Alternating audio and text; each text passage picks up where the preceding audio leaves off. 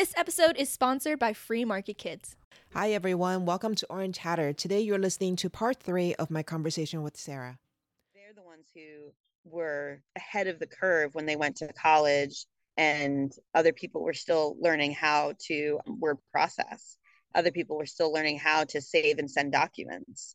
My husband was lucky; he was one of the first kids to have a computer, so he was more comfortable with that. So yeah, so I'm excited about it too for my kids, and like bringing even just the terminology. And there have been new awesome tools to educate younger generations about Bitcoin. We're excited to play the game that you and your husband have created with them. We're a board game family, and it's really cool to have tools like that, tools like the Tuttle Twins cartoon, to introduce to kids the function and the background and the building blocks of Bitcoin. So thank you guys for having that passion too and acting on it. That's going to be a really important tool for our younger generations. Yeah, I totally agree with you. There are so many resources out there. My husband's passion is board games, which is why he used that as a communication tool for me. But, like you said, there are apps coming online all the time. I've spoken to so many women who are passionate about sharing Bitcoin through user-friendly platforms, apps and YouTube videos and things like that. So, but I definitely relate to you about the level of engagement you want to be having in the Bitcoin space technology wise. So, an example I have is I use Apple products because they're user friendly, right? That's why Apple's designed their computers that way for non-technical people like me. But when I talk to my son about the computer, he is a computer techie. And so he was like, well, I would never use Apple. I have no flexibility and I can't do anything I want. I'm like, well, that's great because you know what else you want to do and you can do it. I can't. And I'm perfectly happy just opening up my iPhone and opening up my Apple MacBook and just start using it without knowing any kind of coding or any kind of technical background stuff that's running. I don't even know what to call it, but yeah, and Bitcoin is like that. You don't have to know the technical ins and outs to use it. So you are currently using Bitcoin as a savings vehicle. Are you able to transact with it on a day-to-day? That's a question that I get a lot. My husband sends me sats periodically just to be funny. He'll tip me in sats. Like he's funny. We have fun testing out new mobile wallets, like similar to Venmo or in our phone. We have fun testing out these new apps and wallets and he'll send me sats. Sats are the penny to dollar sats to a Bitcoin. And I have bought things with Bitcoin at Bitcoin specific events. Like we had a little date to go to a conference, and that's where we met. And so there I was able to purchase actual, things with Bitcoin, I believe. But also one thing that I like to do is there are lots of fun coin earning things right now because people are excited about using this currency. And so I play video games, like not like video games. I'm not like a console gamer, but I play video games, Sudoku. I'm just looking at my phone to see which games I have on here right now. Sudoku, and then there's a Wordle.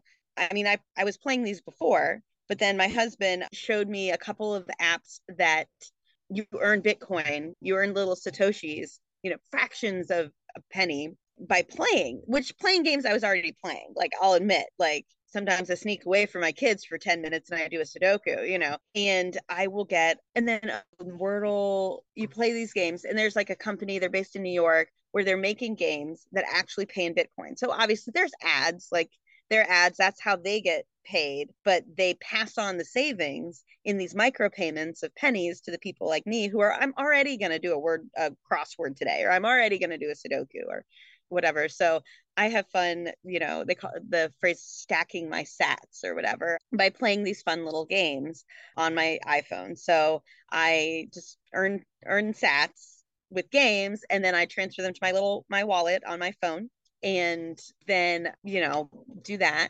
And also there's another fun way that I've been like earning sats is there goes my active child. Um uh I Jason's really excited about, they're like not exercise, but they're step counting apps where we use Smiles, where for every step you get, you earn sats. So like yesterday I had 8,500 steps. It was a semi-active day. And at the end of the day, I logged my steps in my Smiles app and it sent me 15 sats, which is like, what is that, like 3 cents or something? But it's fun, it's rewarding, and 3 cents is more than no sense. And so I find myself motivated to, I mean, they say that, if you have a reward, then you're more likely to do something. So I do actually think through my steps, because I'm like, oh, I want to get more stats. I don't want to just get 10 stats. I want to get 12 or whatever.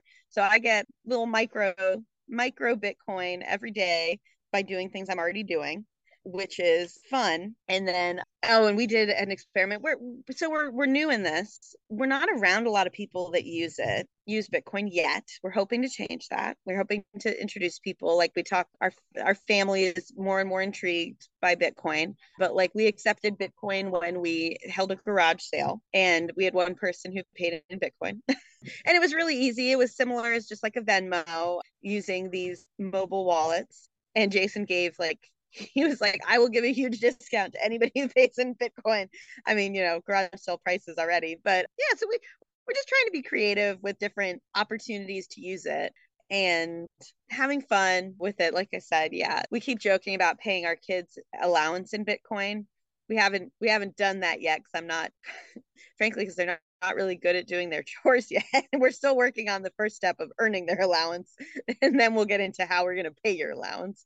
But yeah, they excited about the idea of Bitcoin. I've got my 5-year-old will go around and say Bitcoin's hard money, and I'm like, if I didn't know that you knew what that meant, I'd feel like weird. But she knows what it means. She's like, you can't copy it, and it's hard to make.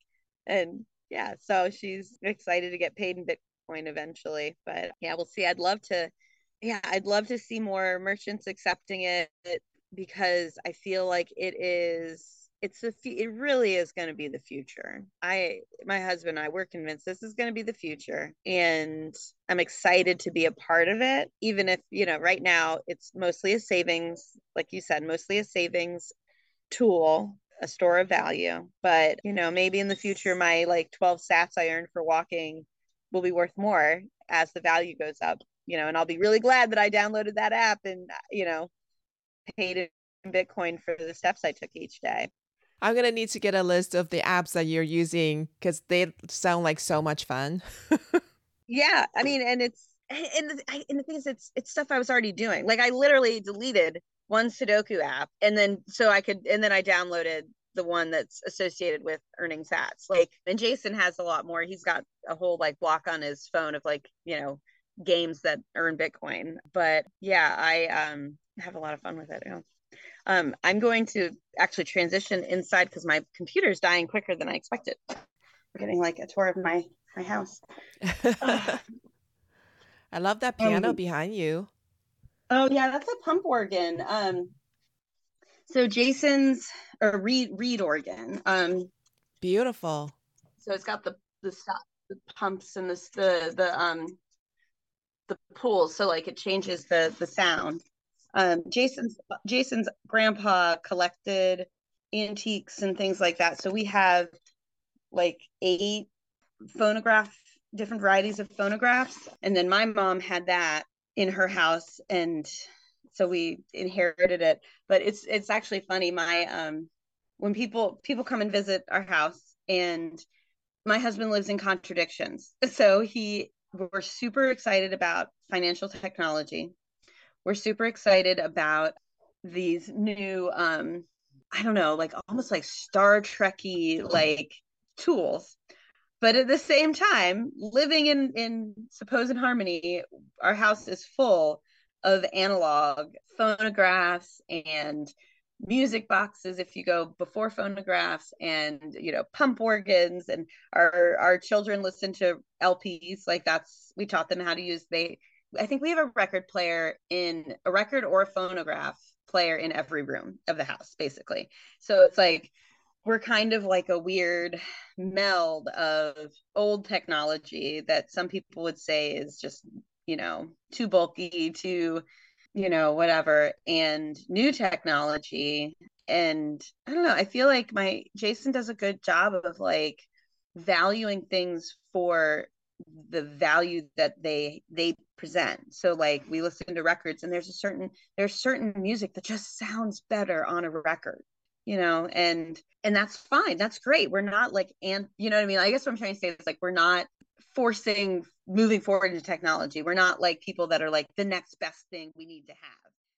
Thanks for joining us today and learning with us today. If the discussion with our guest resonated with you and you would like to dive deeper into the world of Bitcoin, don't miss out on joining the Orange Hatter Women's Reading Club. The meetup link is in the show notes. Also, if there are women in your life whom you think would both enjoy and benefit from learning more about Bitcoin, please share Orange Hatter with them. Until next time, bye!